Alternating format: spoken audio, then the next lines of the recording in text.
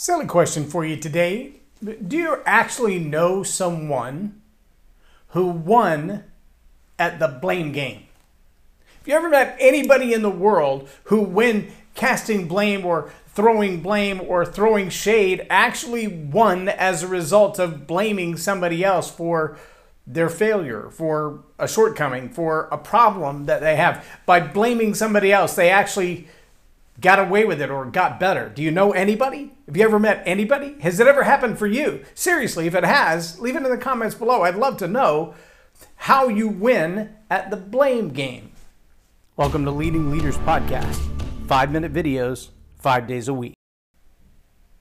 I'm Jay Lauren Norris with Leading Leaders Podcast, and there are a whole lot of people who feel like the only way they can get away with something is to blame somebody else for it.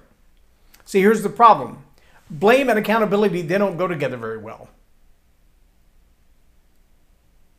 Think about that for just a second. Blame or accountability. Do you blame somebody else for the failures in your life, or blame somebody else for the lack of opportunity? Do you blame somebody else for the problems that you're facing? Now, sure, there are issues that we all face in life. There are issues that we all have to cope with that we have no control over. Circumstances, situations, and events in our life, incidences that we didn't plan for, that nobody knew was coming, that no one knew that 2020 was going to look like 2020 has looked. Well, I hope no one knew. I hope no one planned for 2020 to be like it has been.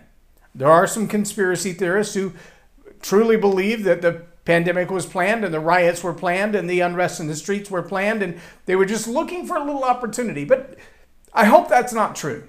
Here's what I do know is true, though.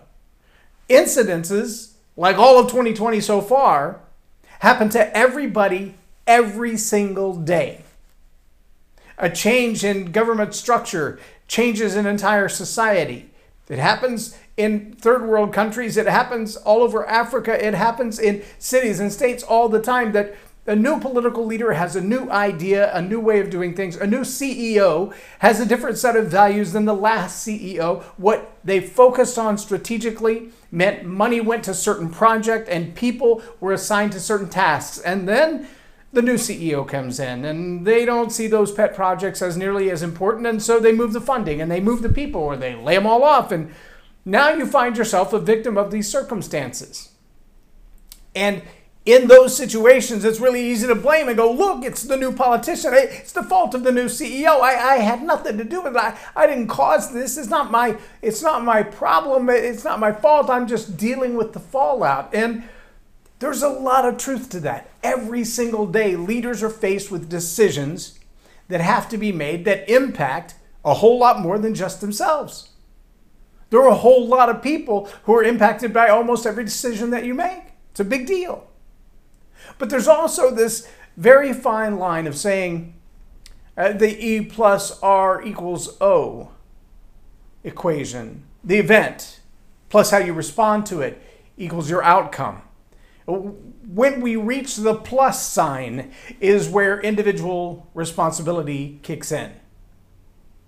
And that's when we realize that the event that was beyond our control, the change in the tax law, the change in the administrative law, the change in the payroll law, the change in the property lines law, the change in property values laws, the change in the new policy by the new CEO or the new HR person, all of those changes, they fall into the left side of the plus sign. They fall into the event. A death in the family, a car accident, a drunk driver runs through a stoplight, hits your car. You can't prevent every event. But on the plus side of that event is the R. That's the response. And that is where your individual responsibility kicks in.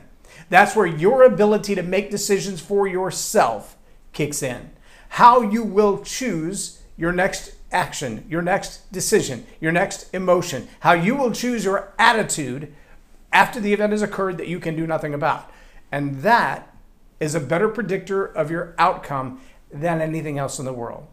See, with a lot of social structures and a lot of cultural arguments going on today, right now, and even in the United States, there's a lot of argument about, well, It's the government's problem, so the government should fix it. It's the government's cause, so the government should have the response. And if the individual gives up the right to respond to an event, to a crisis, to an incident, then they give up the ability to correct it for themselves, but they also give up the right to argue about the outcome.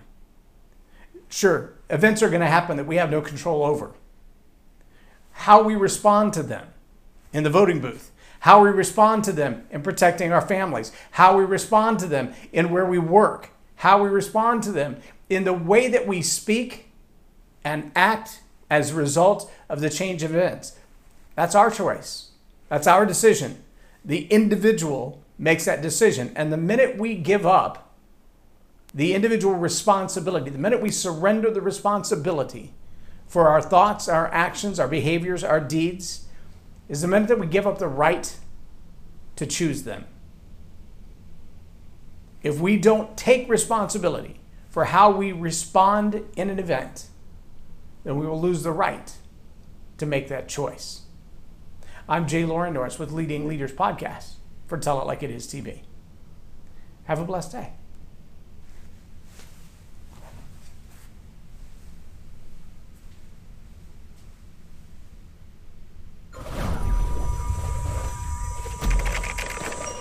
Subscribe now for our extensive video library of leadership lessons promoting faith, family, and freedom.